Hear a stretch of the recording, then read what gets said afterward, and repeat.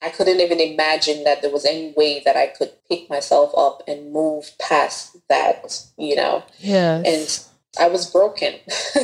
If there was another word other than broken to use, I would probably use it, but I was broken. He ripped me apart from the inside. Welcome to the show. I am your host, Anya Fombad, and I spark the hard conversations that challenge questionable cultural and societal norms that threaten the well-being of the African community. And I also share stories about growing up as Africans in Africa and in the diaspora. I strongly believe that normalizing open discussions and sharing experiences, whether good or bad, will not only make you find your voice, but will broaden your sense of purpose and empower others to do the same.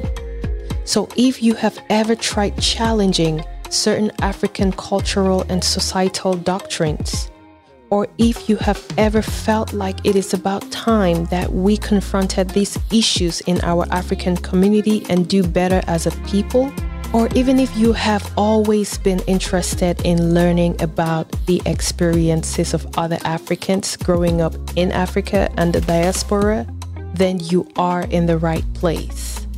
Welcome to Living African. Hello everyone, welcome to the show. This episode wasn't initially meant to be the first launch episode, but considering recent events relating to domestic abuse or intimate partner violence, which have been very rampant in our African community, I decided to release this episode first. I realized the urgency to sensitize our community and make people aware of the reality of domestic abuse. So I hope this can touch someone somewhere and save a life from domestic abuse. This will be a two-part segment, and in the first part, we will discuss the relationship dynamic between a domestic abuse survivor and her abuser and the consequences she faced, which took her life on a different turn for the worst. Please share within your circles and hope this helps someone. Thank you. Hello, everyone. Welcome to another episode of the Living African podcast. Today, we will be talking about abuse, which is a very important topic of discussion in the African community. So throughout the years, abuse has actually been somewhat normalized in relationships and also in our community. There have been many examples of abuse that have led to a loss of life. One of the most recent incidents of these horrific stories happened last September 2020. I'm sure most of you must have heard about this story, where a US-based Ghanaian pastor and self-proclaimed prophet actually shot his wife multiple times in the head and killed her at her job in Orlando, Florida. 2 days earlier, the pastor threatened to kill his wife during an intense fight with her and her brother. Allegedly, there were previous reports of domestic violence, but she decided to not press charges. In a video that showed the fight between the pastor and her brother, the wife could actually be seen begging her brother and not her husband, which is the pastor, to stop. The pastor actually could be heard calling her a witch, and allegedly he killed her when she decided to pursue divorce proceedings against him for fear of losing everything. The most interesting thing is, after this event, the mentor and spiritual father of this pastor released a statement saying whatever happened was caused by a spirit, basically a spirit that was haunting the pastor, which was pretty appalling to me. So this was a very tragic story, and so many factors influenced this outcome. At the same time, though we may not completely understand the dynamics of this obviously abusive relationship and situation, so much, I believe, would have been done to save this woman's life. Now, I just wanted to give you guys a quick statement on the statistics of the reality of divorce in our community and in the world. Actually, some 1.2 million women and up to 700,000 men experience domestic violence each year, according to the Office of National Statistics.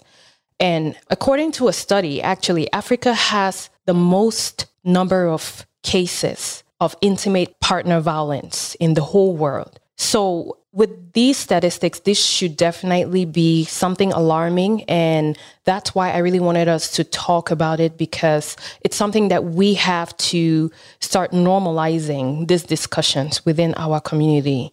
Now, my question is, what is the breaking point of abuse? Why do people stay in abusive relationships? And how has our community contributed to exacerbate this abuse? So to discuss and answer all of these questions and also share her experience with abuse, I have here with me Anne Alobwede, the author of the book Scars to Stars, who is also a domestic abuse survivor. A little background about Anne's story. Anne immigrated to the U.S. from Cameroon at the age of 17 to further her studies. While pursuing a Bachelor of Science in Nursing from Queen's University in Charlotte, North Carolina, she met and fell in love with a guy, an African guy, actually. Unbeknownst to her, the day she married him was the day she gave him a pass to be her master and her his slave, as she stated in her book, Scars to Stars. She was about to start a toxic cycle of domestic, emotional, and mental abuse, and deciding to actually stay in that abusive relationship wounded her up in a women's correctional facility where she served 58 months, which was almost 5 years of her life in prison. As if that wasn't enough, she was transferred afterwards. After this 5 years in prison, she was transferred to ICE detainment, which is basically the U.S. Immigration and Customs Enforcement Detainment Center, to be deported out of the U.S. And she had to fight to stay in the U.S. Now, in her book, she tells the long story of the pain she experienced and how she was able to come out of that pain with gain. She basically turned her scars to stars, as the title of the book. So, ladies and gentlemen, please welcome the lovely Anne Alobwede. Hello. Hi, Anne. Hi. Yes, I am so good. And how are you doing today? I'm doing great. I'm happy to be here on this platform to just talk about something that's very close to my heart and something that hits home, something that I have a passion for. Right. And I'm looking forward to this discussion. Right. I am so looking forward to this discussion as well. I mean, like I had mentioned in our previous discussion, when I was reading your book, I was literally with a pen and I was just highlighting and writing and making notes. Like, your story is one of a kind. It's so exceptional. And we have heard the previous story that I just read out about the Ghanaian pastor and his wife. It was a tragic story of abuse, but I am so grateful that your story did not end that way. And I know we're going to talk more about this story as we go further, but I am so glad to have you here and to have you use your story on this platform to inspire and impact the lives of so many other women and men who have actually gone through this or who are going through this, so I am super excited.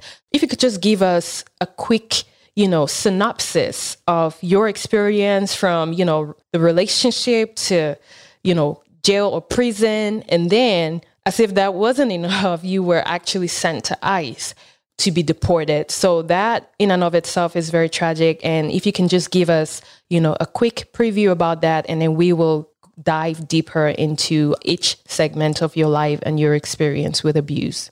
From the age of 19 till I was 25, I was in an on and off relationship with a guy that I dated and eventually got married to.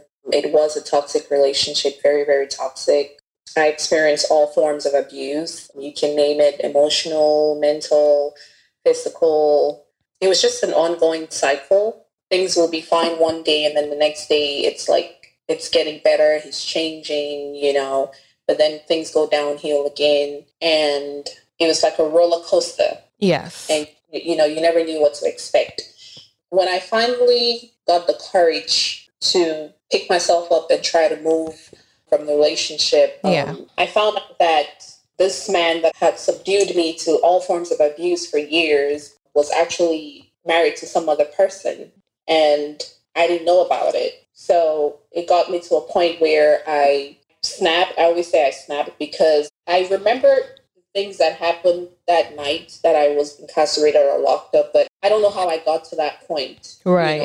But I guess it's because I had been through so much with this person. Yes. And this person was treating me like crap and treating me like, I was nothing, but then living a double life. Yes. So I prayed, I felt like I had been betrayed and deceived for years. And coupled with the abuse, and, I'm sitting there taking all this day in, day out every year, the years go by, and then you decide to repay me like this. You already hurt me for the past 4 years, and, and now you did this to me. So anyway, that's how I ended up in jail.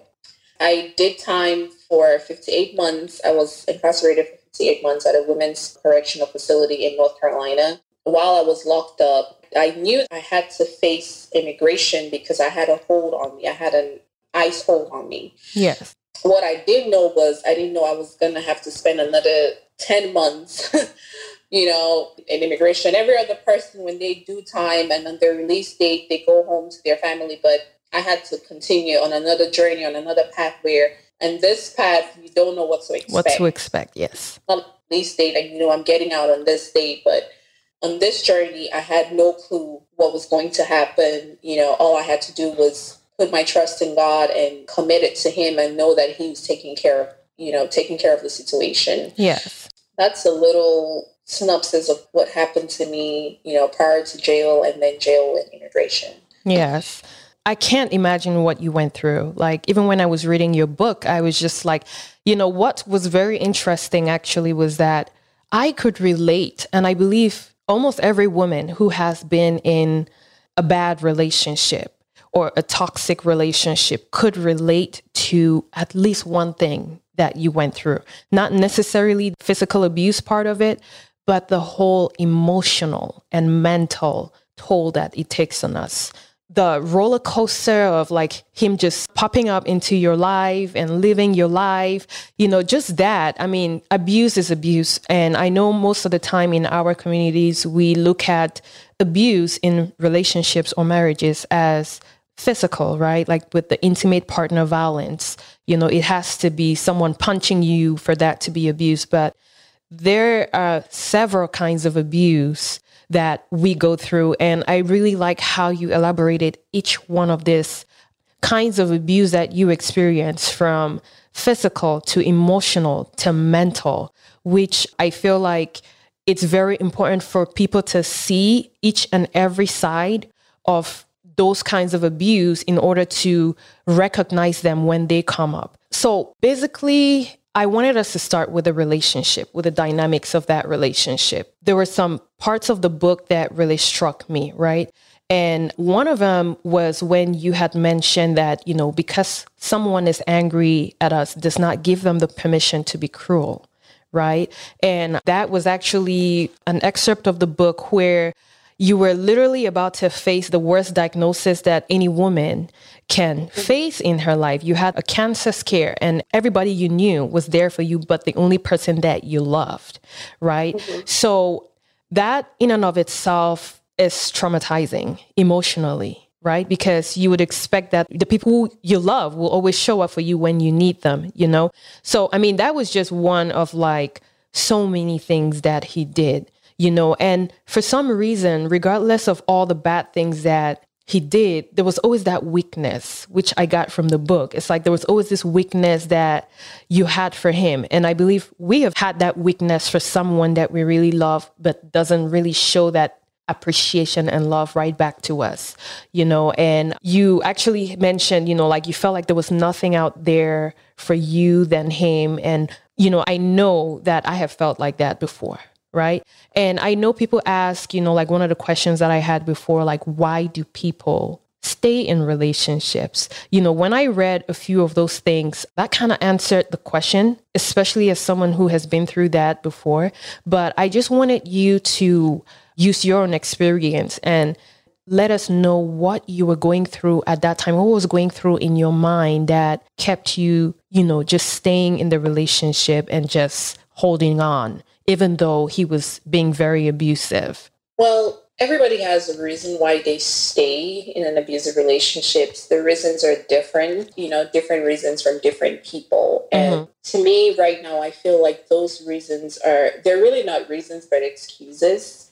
It's a choice. Life is a choice. If you're hurting and you don't want to hurt anymore, and you feel like not enough of this hurt, get to the point where you either do whatever you have to do to get out of it, or you wait for the hurt to eat you up to the point where it breaks you completely. So if I want to talk about my reasons why I felt like I had to stay there, was because when you love somebody, when the heart loves, you cannot different, know, and I think I mentioned that in my book somewhere. I'm not sure what page, but yeah, when the heart wants what the heart wants, it wants what it wants. So at that point, the heart is blind. You can't see, this man is literally treating you like you're nothing, like you're a thing, but you're there, and, you have hope. People they have hope, that things are going to get better. And it's true. Like, if you love somebody, sometimes you can have hope, but you cannot have hope with abuse. When somebody's abusive, they're going to be abusive for the most part for the rest of their lives. If a man puts his hands on you in January, chances are he will put his hands on you again in December or the next year. And for that, there's no excuse. Because if somebody loves you, they will not want to see you hurt. That's true. So I had told myself that I loved him, and I was comfortable. This is somebody that I had known since I was 19. That was actually like my first real boyfriend, and I felt comfortable, and I didn't want to move away from that. I had hope that he was going to change. And for some reason, I thought it was normal that he did all those things because he was jealous. When they say somebody is jealous, they love you. Like, he didn't want to see nobody. He wanted to have control over my life. So I misinterpreted his actions for love. And just the comfort and thinking about what people will say. And I just made the choice to stay because I thought he loved me. And I had convinced myself that I was in love with him. And I had to do everything that I had to do to make the relationship work, even though I was receiving everything bad. I was on the end where I was being punched every day. My emotions were disturbed. My emotions were constantly hurt. My feelings were hurt. I got to a point where I was mentally disturbed. Again, like I say it over and over in my book, that it was a choice. I had the choice to either leave or stay. But people, like you said, people have different reasons. Some other people don't want to leave because they're financially dependent on that person. Exactly. And they feel like if they leave, where am I going to start? Some people, you have kids with an abusive partner, and you feel like, if I move out of this, what am I going to do with my kids? What if he takes my kids from me? What if I can't take care of my kids and I need him? So they're different. That people get stuck in this, abusive cycle. Yes. You touched on so many things that were very, very, very correct and true and very important in our community. I like when we have these discussions because it gives other people on the outside a different perspective, especially the typically judgmental people in our communities, right?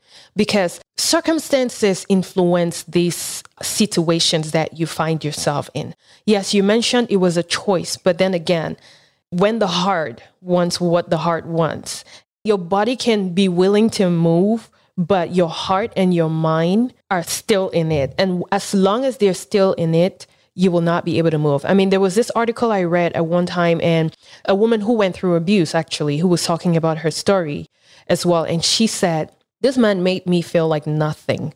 Like, he broke me down. I felt like nothing.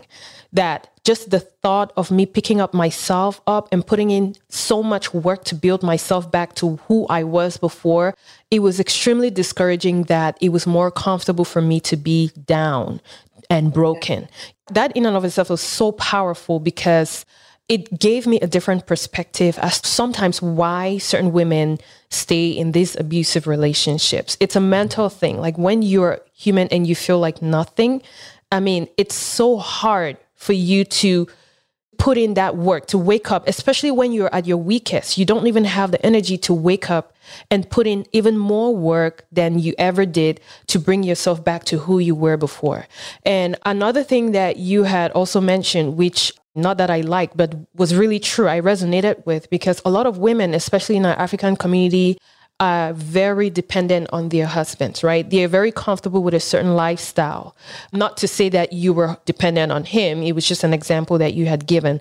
But typically in the traditional African community, a lot of women are dependent on their husbands for financial assistance. So they're basically financially dependent on their husbands. And just the thought of them living a different lifestyle discourages them from leaving, because who's going to provide for me? Where am I going to start? I don't have an education, or I don't have a job. Like, what am I going to do? So all of those things, all of those external factors actually influence certain decisions as such.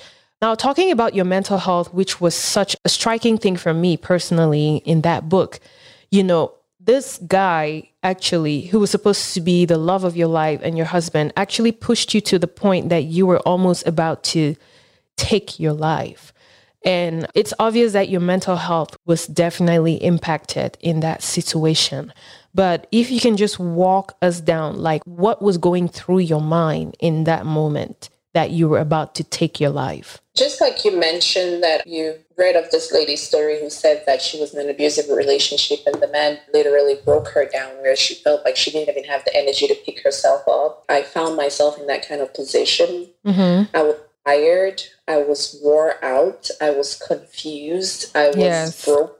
I was in a place that I had never been before, a place that, if I had been there before, I would have been able to recognize that, okay, you've been here before and you've done this, so get up and, keep it moving. But I had never been there before. I was hurting. And some days it was even hard for me to get up from bed. I felt worthless, because you meet somebody, they walk into your life and they tell you all these good things about yourself. They bring your self-esteem way up here. And then all of a sudden they start dropping your self-esteem. They start saying things to you that make you feel, and that was the emotional part of it, and coupled with the mental part of the abuse. And they start telling you that you're no good, they call you out of your name. Yes. And when you love somebody, when you care about somebody, you believe everything that they say about you. Yes. So the same way that he said all these nice things about me in the beginning, I believed him. And that's what allowed me to get into this relationship with him. Yes. It's just that when he started saying all these bad things about me, or started pulling down my self-esteem, I believed what he said. If he said that I was nothing, I believed that I was nothing, and I was broken. I felt like I didn't know where to start. I didn't just know where to start. Yes. Nobody had ever done what he did to me, and then you sit and think you're like, not the person that I love, not the person that I care about, and not the person that, I thought cared about me and loved me. Mm-hmm. Not that, it's not them doing this to me. Right. I did feel hopeless. I was depressed, and that gradually brought me to a depression. Yes. And honestly, I didn't feel like I wanted to be here. I felt like there was no hope. I couldn't even imagine that there was any way that I could pick myself up and move past that, Yes. And I was broken. If there was another word other than broken to use, I would probably use it, but I was like broken. He ripped me apart from the inside. Right.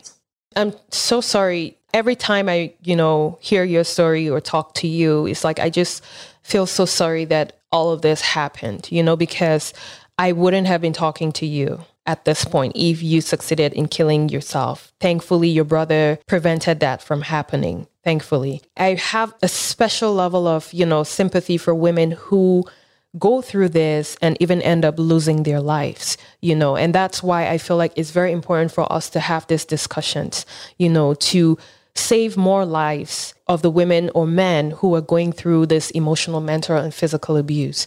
Now, what was also very interesting, so many interesting things in that book, by the way, was very interesting, which is something that I believe it's demanded of the typical African woman, right, in our community, is that, we need to just suck it up. And even when we go through all these adversities, we always have to protect the ones that we love, right? We've heard many stories of women's husbands who have been abused and they're protecting the abuser. Like even the woman who unfortunately died, the Ghanaian pastor's wife, like she was telling her brother to stop and not her husband. And she was actually allegedly at one point even protecting him, especially with, the reports of violence and stuff like that, which she did not pursue. So I know in your book, you had mentioned, that you cared about this man's happiness, right? And you cared about his happiness even more than your happiness. And sometimes you even stuck in that relationship just because more of him than even you, right? Yeah. I mean, I got to give it up to the African woman. We are very strong. We always want to make sure that everybody else is good. Even when they don't care if we're good, we always put everybody else before us, which is a very, very powerful thing, a very powerful trait that we have, but then when is the breaking point?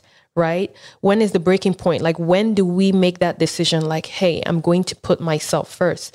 Because when you love someone, you open up to that person, and that person literally has the power to make or break you. And that's what was almost happening to you, right? And another thing you had mentioned was, the idea of like, what will people think? And that's something that is very, very common in our community, which I think it's hurting us. It's breaking us apart. The whole what will people think ideology, because naturally as Africans, we really care a lot about our reputation. Our parents, our grandparents, everybody has always cared about reputation, right? But again, the people on the outside don't make it easier for us because, there's so much talk. When you're at your lowest point, you will basically expect the people who should be your people to be there for you, but that's usually not always the case. And I know you mentioned in your book, like your family was so exceptional, which was such a good thing because not everybody is lucky to have that kind of exceptional support from family. Now, the question I want to ask is that, did you think that many or some of his actions, that's the actions of your ex-husband, were actually influenced by his cultural or family values or even the community as a whole? I would not really say that his actions were influenced by his family because I did meet his parents and his dad didn't come across to me as someone, unless his mom never mentioned it, his dad didn't come across as someone who was abusive to his mom, someone who was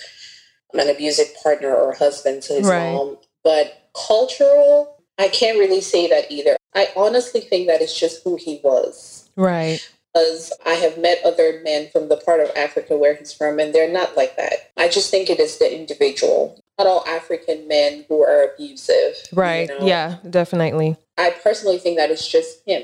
And it has nothing to do with, I'm not sure where he learned that. Usually they say men who are abusive grow up watching that. Like, they think it's okay. Maybe they see their dad abusing their moms. Mm-hmm. That I didn't really know a lot about his parents' history, and his dad did not come out to look like an abusive husband. Mm-hmm. So I'm not sure where he learned that from, but it was all him. It was all him. And whatever was going on, I don't know. Mm-hmm. But he was just an abusive person. I don't think that it has anything to do with culture. And some people said that, was it possibly because he was older than me? Mm-hmm. And I don't think that, because I've also come across some guys who are way older than their wives. Yes. But they're very protective, and they're not very protective to the point of being controlling. They love their wives and know that it's not right for a man to put his hands on a woman. Yes. It's also not the age. It wasn't, I don't think it was the age difference. Mm-hmm. I just think it was who he was, like the individual. Yeah. And at that time, when you were going through what you went through, especially with the abuse and everything, like, what kind of support did you get from your village? Or did you get any kind of support, or even from his own side of, his village, like his friends and stuff like that? Like, do you think that you got support, or did you think that there was something that maybe would have been done differently to be more supportive of you? I didn't get a lot of support from his friends,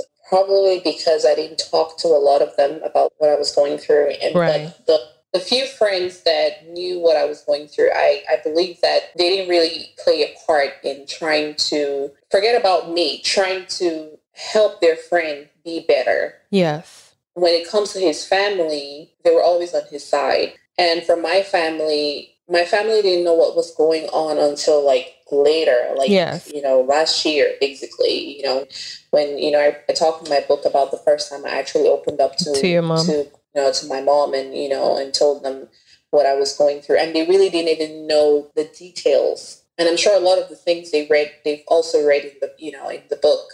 I feel like if I had told my family what was going on, I would have received much more support from them. And I probably wouldn't have ended up where I ended up, because they probably would have done everything that was in their power to get away from him. Right.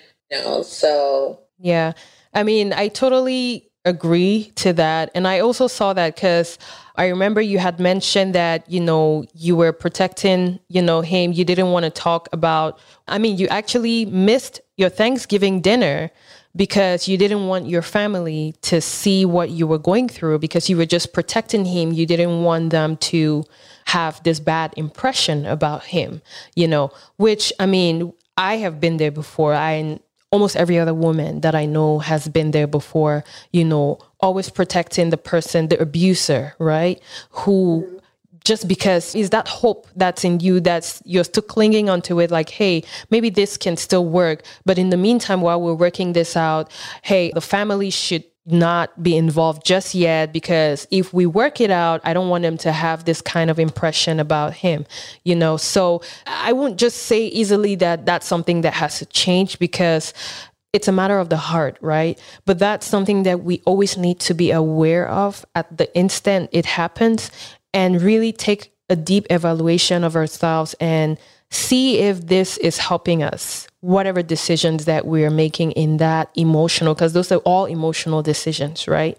So we have to always try to, see if that emotional decision that we're making is also a rational decision, right? Which is, like I said, it's a very hard thing, but it's something that if we try to put that into practice, it will save a lot of lives and it will lead to a lot of happy lives. That's it for today. Thank you for listening to our show. If you want to participate in the show or find out more helpful resources, then visit www.livingafricanpodcast.com for more information, or email us at hello@livingafricanpodcast.com. Also, don't forget to connect with us on all social media platforms at Living African Podcast. You can also connect with Anyo directly on Facebook or Instagram at Anyo Fambard. Thanks again for listening, and let's not forget to be more understanding and nicer to one another.